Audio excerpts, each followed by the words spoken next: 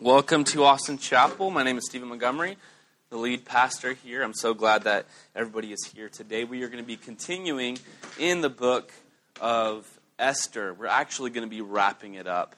I'm a little bit sad about that, but we got great things coming. Some other series I'm excited about, but we're going to be wrapping up these last 3 chapters of the book of Esther today.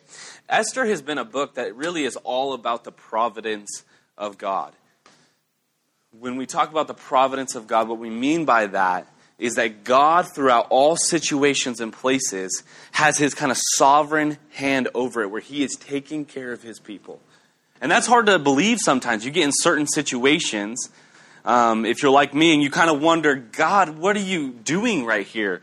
Are you working? What's going on? I'm confused. I don't see how your love is being played out here. I don't see how your will is going to work out here. I don't see how this is going to turn out for good. Does anybody relate with that? Anybody? Anytime, right? We do that, right? We get in a hard situation. We get in a tough situation, and then we question God's sovereign hand. We question what's going on. Don't we do that? Well, the book of Esther is a book that does not mention the name of God. No one in the book prays. No one in the book prophesies. There really is no spirituality going on in the book. But the Jews absolutely love the book of Esther. You have the Torah, which is the first really 5 books of the Bible. We call them the Pentateuch as well. Those first 5 books of the Bible are the most read by Jewish people. Do you know what the second most read book is? The book of Esther. The Jews love the book of Esther because the book of Esther, though it does not mention God, no one prays, no one prophesies, there's very little spiritual things going on. They say that this book really shows that God's hand is in every situation, whether or not people pray or prophesy, whether or not people recognize that God is there, whether or not these people are in Jerusalem, God's hand is at work. And I don't know about you, but sometimes I feel like I'm spiritually distant, or sometimes you're in a situation where you're not sure where God is. It's good to remind ourselves, no, God is here right now. He works all things for good for those who love him and for those who he loves. So it's a good book to read. The Jews love this book. It was a book that was misunderstood in the kind of Reformation area during the church. You know, famously, John Calvin said that... John Calvin didn't even write a commentary on it. It was the only book of the Bible he didn't write a commentary on. Luther said that he wished the book had never been written and wasn't included in the canon. It was a book that was misunderstood because it looked like, at first glance, a Persian soap opera that had nothing to do with God. But when you really dig into it, we see that God's hand is all over this book. If you look at the original language, there are acrostics in the verses that show the name of Yahweh. It's pretty powerful, and they happen at key points in the story. You'll see a little acrostic, and those who would kind of, the scribes as they're writing, they would darken even these letters to show that he was there behind the scenes. And so it's a book that I believe is a powerful one, and I believe we can learn a lot from. So let's just catch everybody up really briefly. I've done this each time, and hopefully for some of you who've been here every week, it's not annoying, but we have some who maybe haven't heard kind of where we're at in this story. They haven't been here for some of the other messages, so we'll just briefly catch us up. Esther takes place after the Jews have been freed from captivity. They were taken captive by the Babylonians. The Persians overthrew the Babylonians. They really took over the world, you could say the Persians did, and they freed the Jews, even allowing them to go and rebuild their city, build the temple, and start building a wall. And so Esther takes place during this time, and many of the Jews remained in the places in which they were taken captive and brought to. So they have a lot of Jews that live out really in different Persian cities and are dispersed far from Jerusalem. And so this story takes place in Susa, the capital. And we see this guy, Ahasuerus. It's easier to say Xerxes. Historically, he's remembered as Xerxes. One of his names is Ahasuerus, which is what we see in scriptures. But I like to call him Xerxes because it's easier to say. Every time I say Ahasuerus, I feel like I'm stumbling my mouth. So King Xerxes is this guy who wants to be seen as God. He has people worship him as God. He parties and parties, and basically they're just really a nation that's full of debauchery. They're full of immorality. They're full of idolatry. And he's this very prideful, arrogant king who is basically running the entire world, at least what was known as the world at that time. Now, during this crazy party they were having, his wife refuses to come out and kind of flaunt her body for him and his drunk friends. And so in that process, they end up really encouraging him to divorce his wife because she's encouraging other women to be disobedient to their husbands. And what we find out also is that there's this girl named Esther, this young woman named Esther, who's been adopted by a relative named Mordecai because her parents are dead. So we see these few main characters. We've got King Xerxes, we have Esther, and we have Uncle Mordecai, you could call him. And she is apparently very beautiful, and the king is looking for a new wife, and she is picked as the new queen. And Mordecai has told Esther to keep her identity a secret. And so she plays along with this. They don't reveal that they're Jewish, and then she becomes queen. And then we've got this guy, Haman, right? So these are our four main characters. Xerxes, we have Esther, we have Mordecai, and we have Haman. Haman is an Agagite as far back as they can remember. They've hated Jews, and Jews have hated them. And they really are this two people groups that have been really at tension for centuries.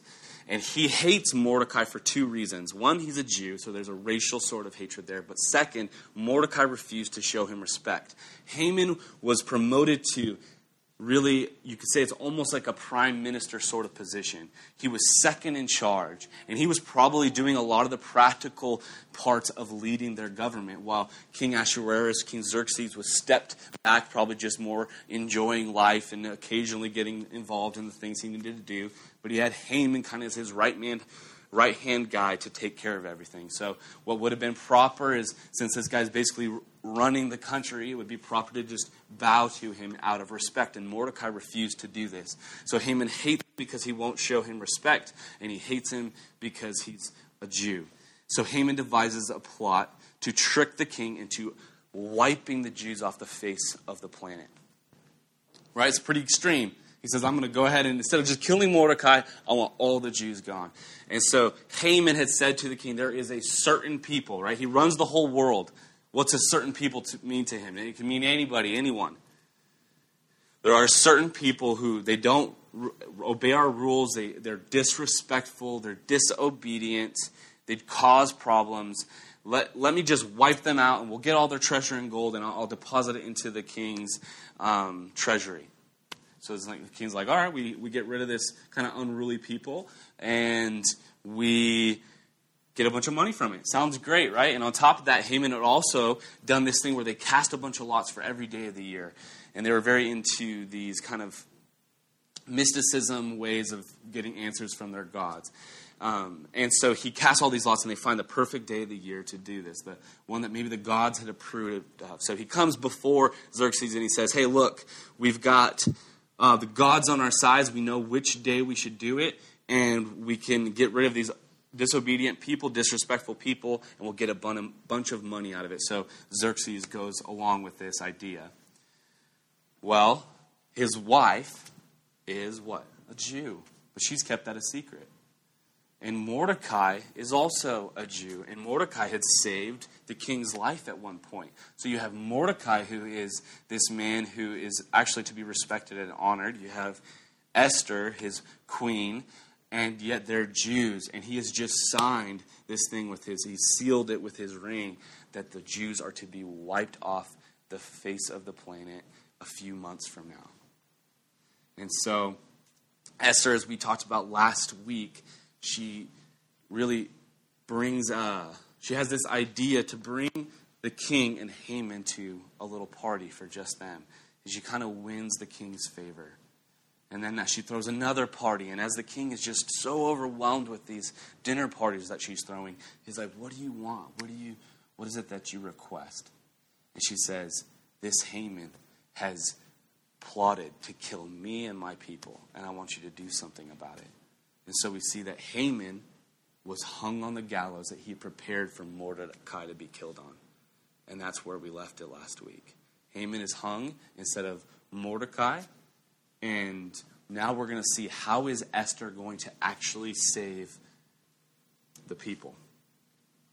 We're going to start in verse 1 of chapter 8. On that day, King Ahasuerus gave to Queen Esther the house of Haman, the enemy of the Jews. And Mordecai came before the king, for Esther had told what he was to her. So Haman's house, he had a special place in the palace probably. He gives this to Esther, and then Esther says, hey, Mordecai's actually my uncle. And the king knew Mordecai as someone who at one point saved his life.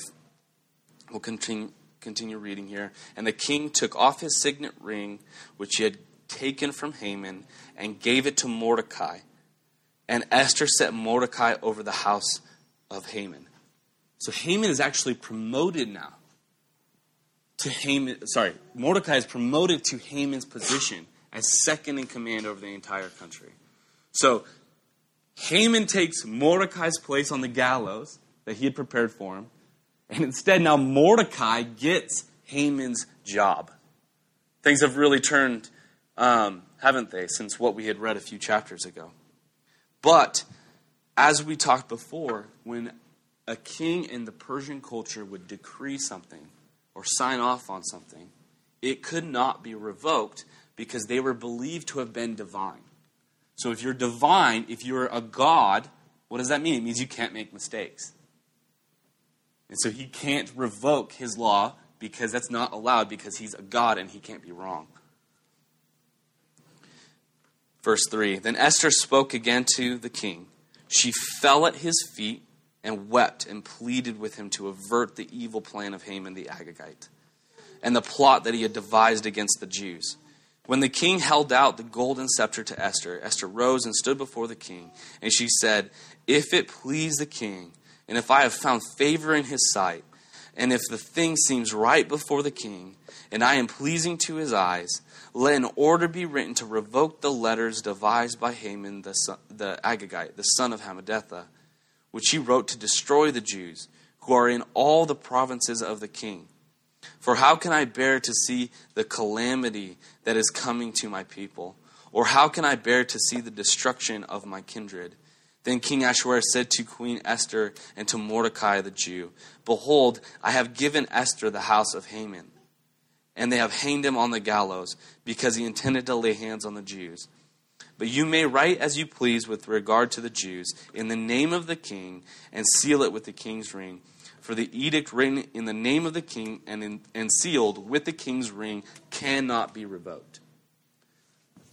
So what he says is, I cannot revoke the decree that has already been made, but I'm going to allow you to write up a new decree that will help save the Jews, but I can't undo this one.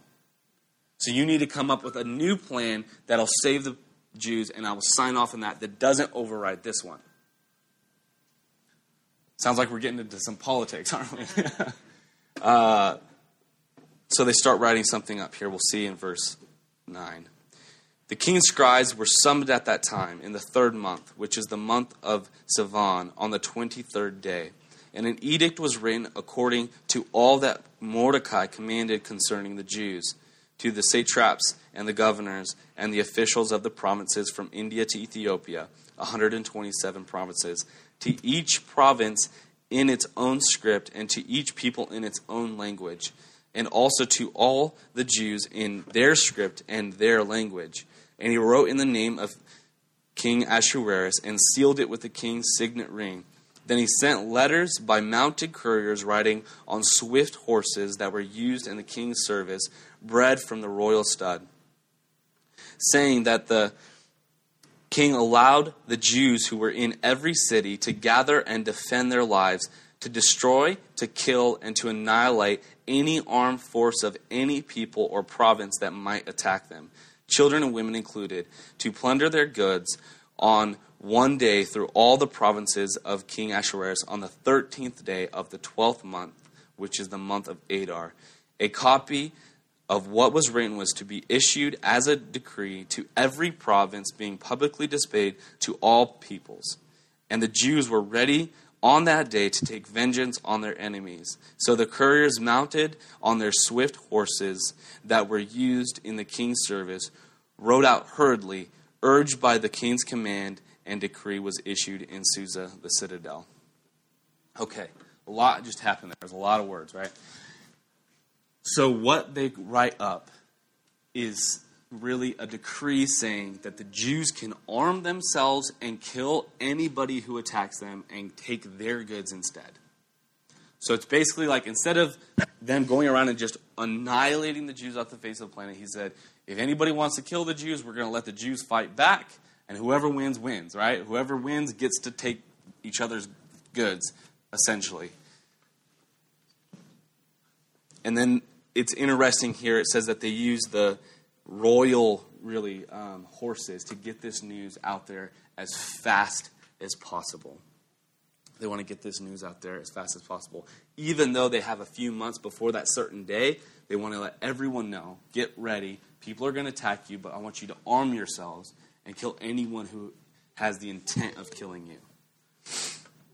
So this is the plan that they do, so the king cannot revoke his original decree, but he can let out this new one that allows the Jews to defend themselves. Verse 15, then Mordecai went out from the presence of the king in his royal robes of blue and white, with a great golden crown and a robe of fine linen and purple. And the city of Susa shouted and rejoiced. The Jews had light and gladness and joy and honor, and in every province and every city. Wherever the king's command and his edict reached, there was gladness and joy among the Jews, a feast and holiday. And many from the peoples of the countries declared themselves Jews, for fear of the Jews had fallen on them. So, what we see here is that Mordecai is really just continuing to be promoted. Now he's getting special robes and everything like that. He's becoming more and more well-known throughout all of the land. And the Jews are relieved, right? They had just received a letter not long ago saying that they were going to be wiped off the face of the planet. And now they receive a letter saying they can defend themselves, and anybody who attacks them, they can actually kill them and take their goods instead. So they're happy with this good news. And so let's see how this all plays out. Verse 1 of chapter 9.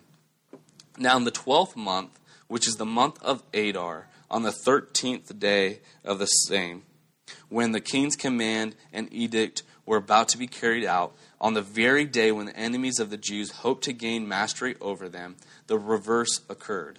The Jews gained mastery over those who hated them.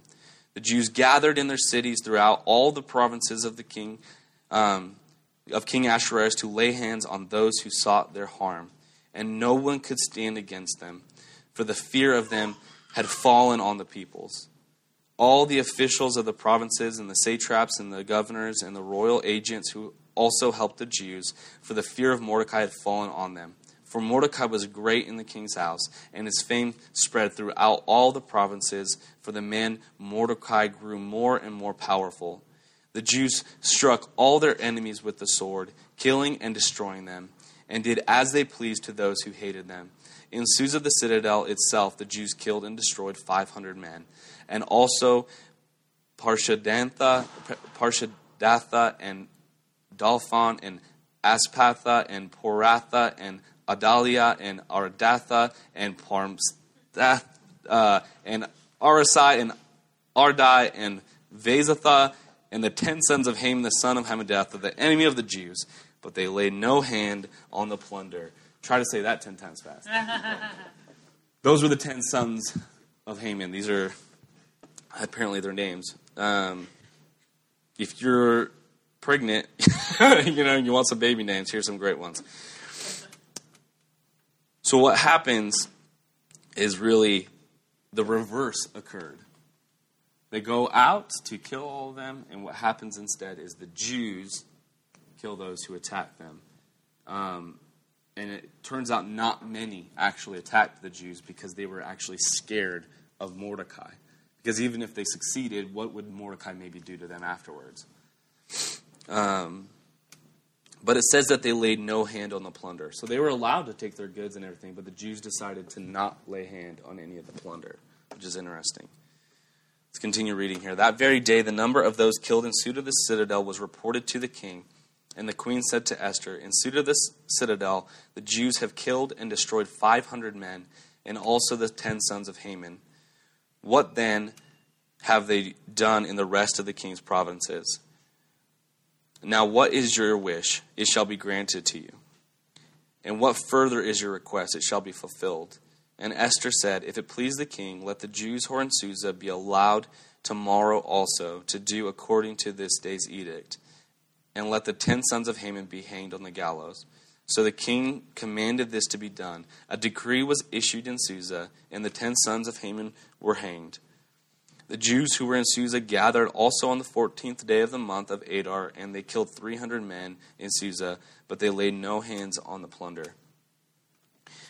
So they know at least 500 men were killed in their own city. He's like, I don't know what the numbers are yet throughout the whole land, but we know at least 500 attacked, but they were all killed. Not only that, we also know that the 10 sons of Haman were all killed also.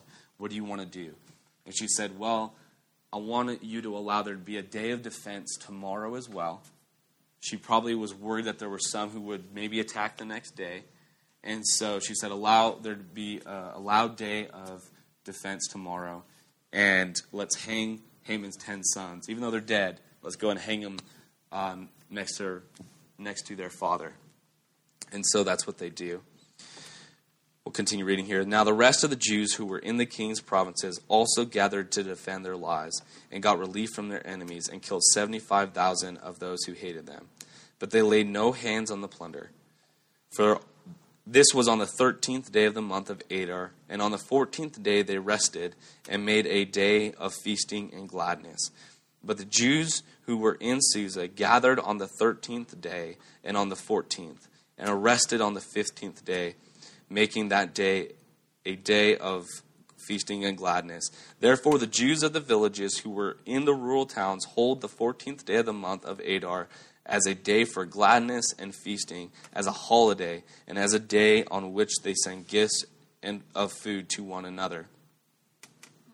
So the first day throughout all the land, they attacked. There was about 75,000 attacked. All of them were killed. And the Jews the next day really create a holiday in which they celebrate their salvation from this wicked Haman and the plot to destroy them. Let's continue reading here in verse 20. And Mordecai recorded these things and sent letters to all the Jews. This is why right here a lot of people believe that Mordecai wrote the book of Esther, even though there is no really sign off on it. A lot of people believe Mordecai wrote the book. And Mordecai recorded these things and sent letters to all the Jews who were in the provinces of King Ahasuerus, both near and far, obliging them to keep the 14th day of the month Adar, and also the 15th day of the same year by year, as the days on which the Jews got relief from their enemies, and as the month that they had been turned for them from sorrow into gladness, and from mourning into holiday, that they should make them days of feasting and gladness, days for sending gifts of food to one another, and gifts to the poor. So Mordecai really makes the day an official holiday. And we'll talk about that holiday here in a minute. So the Jews accepted what they had started to do and what Mordecai had written for them, for Haman the Agagite, the son of Hammedatha, the enemy of the Jews, had plotted against the Jews to destroy them, and had cast that is, cast lots, to crush and destroy them. But when it came before the king, he gave orders in writing that his evil plan that he had devised against the Jews should return on his own head, and that he and the sons should be hanged on the gallows. Therefore they called this day Purim, after the term Pur. Therefore, because of all that was written in this letter, and of what they have faced in this matter, and of what had happened to them, the Jews firmly obligated themselves and their offspring and all who joined them, that without fail they would keep these 2 days according to what was written, and at the time appointed every year, that these days should be remembered and kept throughout every generation, and every clan, in every province and city, and that these days of Purim should never fall into disuse among the Jews, nor should the commemoration of these days cease among their descendants. So this is really explaining why this is such a big holiday to the Jews. Even today they celebrate it. Even Jesus celebrated it in the Gospels. It's a very important holiday. Every year they would read the book of Esther in a large gathering, and they would give gifts to each other and everything. It's a big deal for them. We'll talk more about that as well. Then Queen Esther, the daughter of Abihail and Mordecai the Jew, gave full written authority confirming the second letter about Purim. Letters were sent to all Jews, to the 127 provinces, the kingdom of Ahasuerus, in words of peace and truth, that these days of Purim should be observed at their appointed seasons, as Mordecai the Jew and Queen Esther obligated them. And they had obligated themselves and their offspring with regard to the feast, and their lamenting. The command of Esther confirmed these practices of Purim, and it was recorded in writing. Chapter 10, and King Ahasuerus imposed a tax on the land and the coastlands of the sea, and all the acts of his power and might, and the full account of the high honor of Mordecai, to which the king advanced him. Are they not written in the book of Chronicles of the kings of Media and Persia? For Mordecai the Jew was second in rank to King Ahasuerus, and he was great among the Jews, and popular with the multitude of his brothers. For he sought the welfare of his people, and spoke peace to all people. And that's the end of the book of Esther. So what happens is they are freed. They were allowed to defend themselves, though they chose not to kill the women or children. They chose not to take their plunder. They just simply defended themselves. And now they have this holiday that comes out of it, where every year they get to celebrate the salvation of the Jews. They get to celebrate God's providence, and they name the holiday after casting lots. You see, Haman had cast lots to devise a plan against the Jews. But what happened on that day is instead the Jews became even more powerful in the land. You see, something that seemed as a horrible and awful thing, a attack against them, God used for what? Their good. And the Jews celebrate this, that God is working even in the darkest, most terrifying situation. God works a way out to bring it for his glory and for his people's good. Isn't that amazing? And so it's an important holiday to the Jews. You know, there's a story as Hitler was beginning to devise his plans against the Jews. They were bringing in different officials in Germany and everything. And a guy was brought in who apparently was a Jew, though they did not know it. And as they were talking about exterminating the Jews, apparently this man started laughing hysterically. And he said, when Egypt attacked us and tried to kill us, we got Passover. When Esther saved the Jews and Haman tried to annihilate us, we got Purim. And when the Greeks attacked us, we got Hanukkah. He's like, I just wonder what holiday we'll get out of this one. The confidence of the man that God would take care of his people no matter what. Doesn't matter who attacked him. And you know what came out of Hitler attacking the Jews? The Jews were given back their own land. Up until this point, the Jews were dispersed throughout the entire earth without a homeland, without a country of their own. And Hitler attacks them, trying to wipe them off the face of the planet. And God's sovereign hand uses that to bring about Israel once again, which, by the way, is prophecy for the end time. So, yes, I don't know when God is returning. I don't know when Jesus is returning. But let me tell you, it's a lot closer than it was 100 years ago. And we know that to be true because it's a part of the end time prophecy that the Jews would be restored to their homeland and be given as a country once again. And so it's a pretty amazing thing how God has taken care of the Jewish people throughout all time. In Genesis 12, 1 through 3, it says, Now the Lord said to Abram, Go from your country and your kindred and your father's house to the land that I will show you, the promised land it is. And I will make of you a great nation, and I will bless you and make your name great, so that you will be a blessing. And I will bless those who bless you, and him who dishonors you I will curse. and in you all the families of the earth shall be blessed. The Lord said to Abraham, anybody who blesses you, I will bless. Anybody who curses you, attacks you, I will curse. This has been true for thousands of years now. Every time a nation arises against the Jewish people, that nation ends up falling. And those people end up being the ones who are cursed, not the Jews. And we see that those nations and people that bless the Jews are in return blessed by God. This has been true. You can look at history and you will never find anything different than that. Because God promised it. And God keeps his word. I don't know about you, but that is so refreshing that God keeps his word. Because we oftentimes don't. Right? Don't you have people in your life that have promised things to you and then it never happens? God is unlike us. When he says he's going to do something, what does he do? He does it. When he promises something, he keeps his word. He keeps his promises. That's the type of God we worship.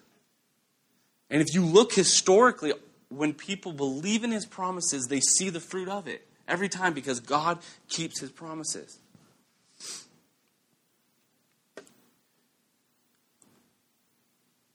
There are a few things I want to point out from this last couple chapters we read. The first is that Esther and Mordecai could have kept their identities hidden and just ran off. But they didn't do that. Now, they at one point were ashamed of who they were. There was maybe certain social reasons why they may have done that. Maybe some of the Persians didn't like Jewish people because they had different holidays, they had different religious laws. They probably didn't participate in a lot of the debauchery that maybe the Persians were so fond of. There may have been social reasons why they kept it a secret. They were just kind of ashamed. Mordecai especially. But when it came time, when it came down to the line, and something needed to be done, instead of running off, instead of trying to keep it a secret, they stood up. And it says here that Esther, what she pleaded with the king on behalf of her people. And as I read that, I thought, Lord, who am I pleading for, or what am I pleading for? What do I find so important that I go maybe before God and I just plead? I want to see this happen. I need to see this happen. Please do this. And it just makes me think like we should really take a look at our prayer lives and see what's really important to us, shouldn't we? Because I think what we pray for says a lot about who we are. And maybe you've been caught up with your own thing for a long time. And maybe you're not that bold or you're not that excited about Christianity. But you know what's encouraging? Is maybe you've been ashamed in the past, but it's not too late. You can stand up and be bold today. And they did that. Mordecai had his flaws. Like I've talked a lot about his flaws. But when the time came, he stood up for his people. And God used him in great ways. Be put at the second in command, similar to Joseph in Egypt and Daniel in Babylon. Mordecai is brought to second in command in Persia. And God uses him in incredible ways. It's a powerful thing.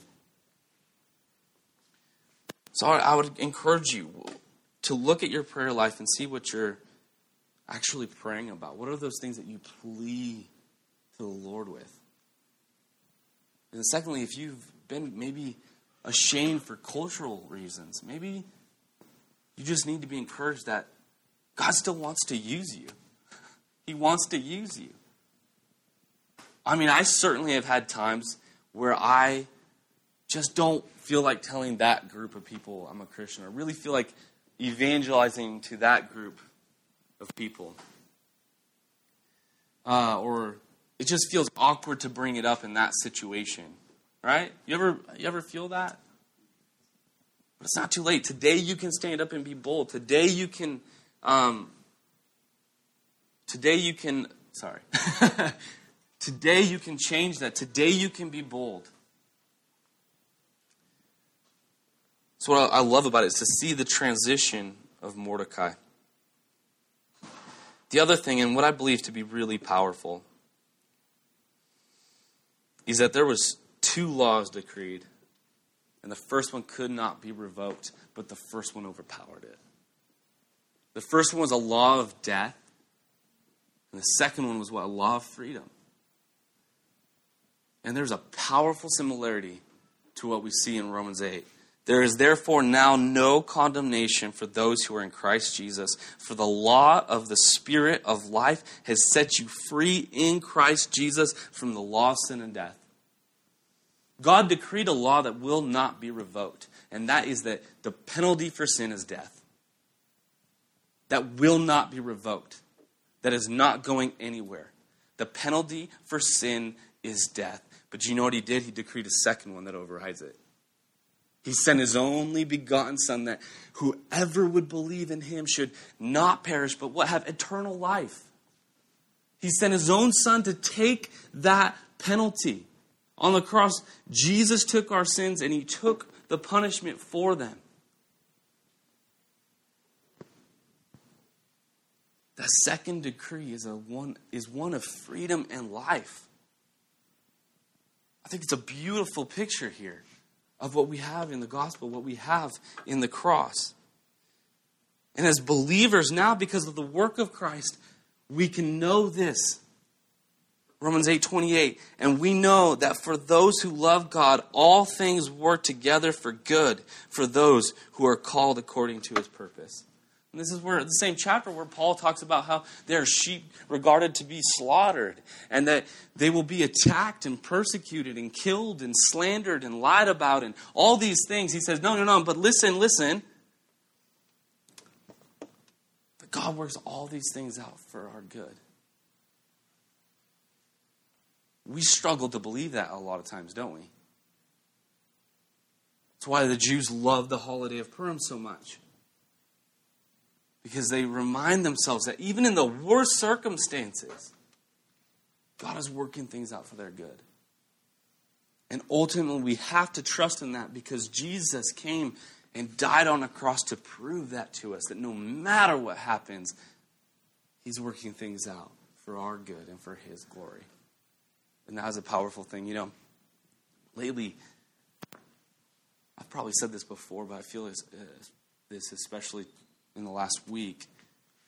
I'm just reminded that the most important part of everything we do and everything we believe is just the simple aspect of the gospel. We get caught up in church methodology, and we get caught up in, secondary doctrines, and we get caught up with everyday practical things going on in our lives, and we just kind of put the gospel on this back burner. And it is where all life, true life, comes from. It is where all true freedom comes from. The gospel of Jesus Christ is so sweet and it's so good and it's the most important thing. And at the end of the day, if it's the only thing I can preach about, it will be. I can't get up here anytime and not just talk about the goodness of the gospel, how sweet it is, how powerful it is, how amazing Jesus is, that he loved me, a sinner. He loved you, a sinner who was undeserving, unworthy, and he died and took my penalty for sin so that I could have freedom and righteousness, none of which I deserve. It's the goodness of the gospel, you guys. Sometimes I wonder how I can talk about anything else, but we often talk about everything else instead of it.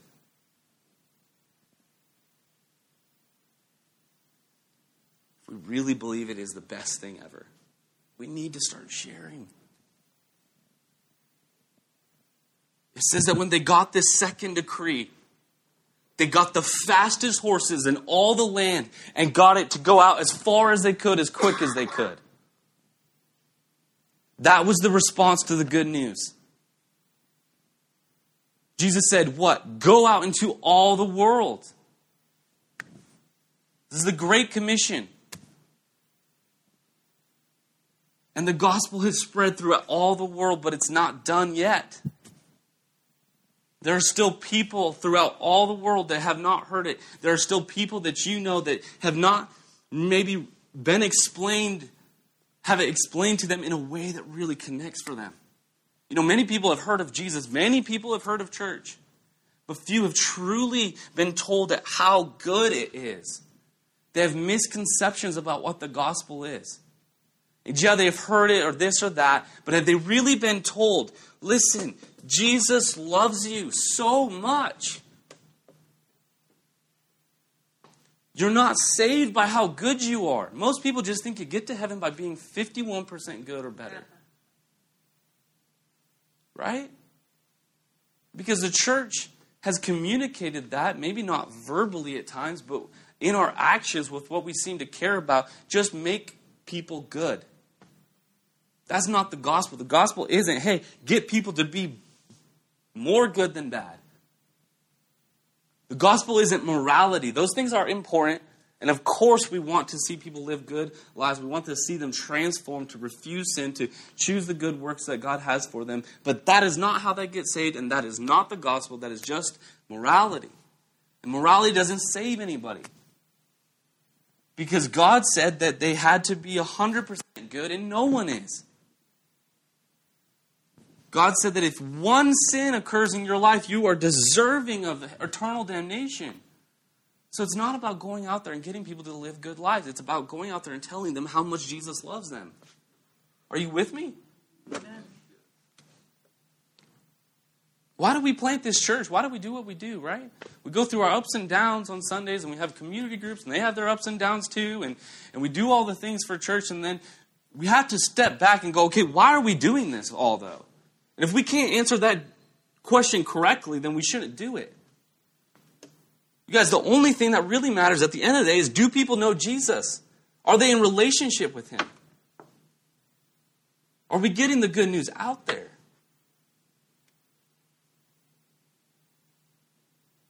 At the end of the day, it won't matter how many Christians we gathered in a room.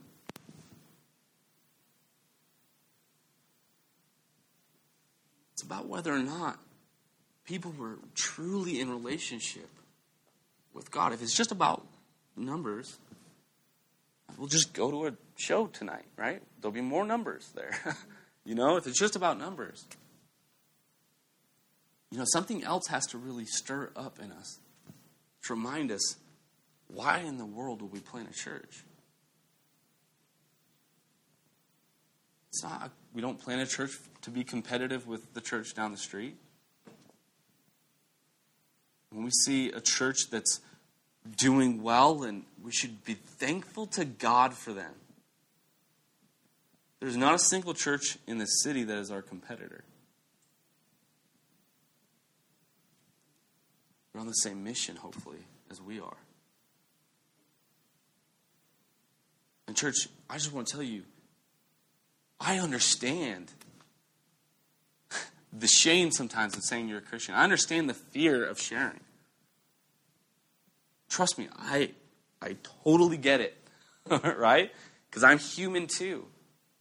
I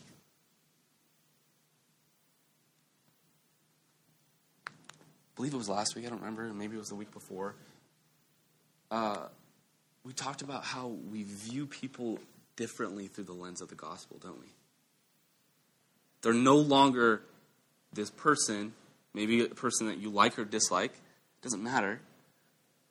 They're a person who God loves and died for. How can we not tell them that? How can we not express that love to them? This is the only thing that, in the end of the day, really matters. Yes, I'm exaggerating a bit, right? Obviously, there are other things that matter. When we come here and we gather together and we sing worship songs to God, that matters because we're giving God glory. It's important. When we reverently read the scriptures and respect God's word and we learn from them and we grow, that matters. It does. Trust me, I am all for all of those things. When we gather into community and pray for each other and we see healing, that matters. God gets glory. These things are important. But when we talk about why we plant a church, there's one thing that has to matter more than everything. And it's, do people know Jesus? do people know Jesus? We know that Austin is a dark city. We know that Austin is a city that is far from God. We all know that, don't we? And it sometimes makes church planning difficult. The downtown areas, there are many church planners outside of Austin that say certain zip codes in Austin are where churches go to die.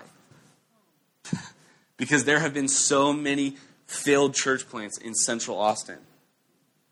I personally know of about 8. Come and gone. It is a hard city and it is rough soil, but do you know what that means? It's because there's a lot of people here that need Jesus. It's not hard to plant a church here because there's so many churches. The percentages in Austin are actually extremely low in the amount of Christians and amount of churches compared to the rest of Texas and even most of the rest of the country. Austin is a city without enough churches. Austin is a city with a lot of people who desperately need Jesus, and that's why we're here, church. I did not plant this church because I wanted to compete with other churches. I did not plant this church because I like standing up here and having people watch me. Some weeks, trust me, there's weeks where I just would rather have other people preach. Trust me, I work full time. Preaching is not easy to do. Sundays are my hardest day. I work long days painting, but Sunday is always harder. It takes a lot out of me to do this. But listen, I'm not doing this for an event, and I'm not doing this to compete with any churches. I'm doing this because truly I want to see people come to know Jesus. And there are people I have witnessed to multiple times, and they still won't respond. There are people I have invited, and they still won't come to church. But you know what? I'm going to keep trying. I'm going to keep going. I'm going to keep sharing the gospel with my barber. I'm going to keep, inviting people that work for me, and even though they've never come, right? Listen, we're going to keep doing it. We're going to keep going. Because Austin needs Jesus. Amen? If we can't get on board with that, I don't know what to get on board with, because it's the gospel. And it's the Great Commission. It's what he told us to do.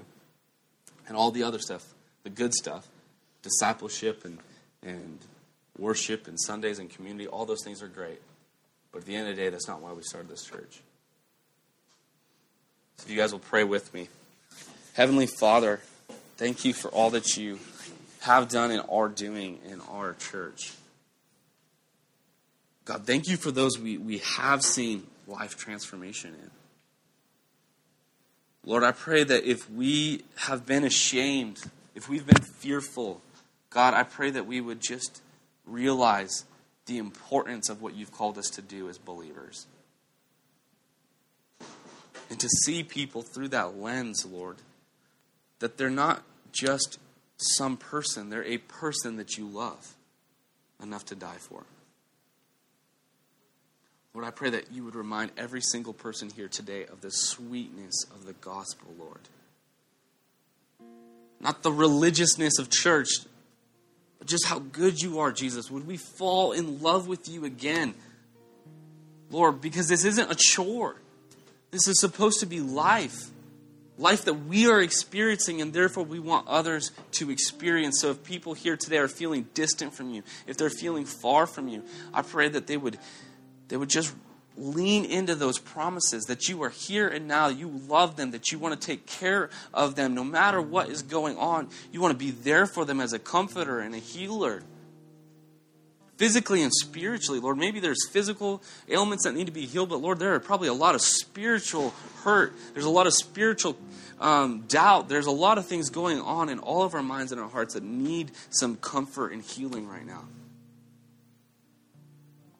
Lord, I pray that you would pour your Spirit upon us as we are worshiping these last couple of songs. God, that you would work in us. Remind us of how good you are. Not the chore of evangelism, but the life of the gospel, Lord. When we really let that sink into our own hearts, it becomes a lot easier to share with others.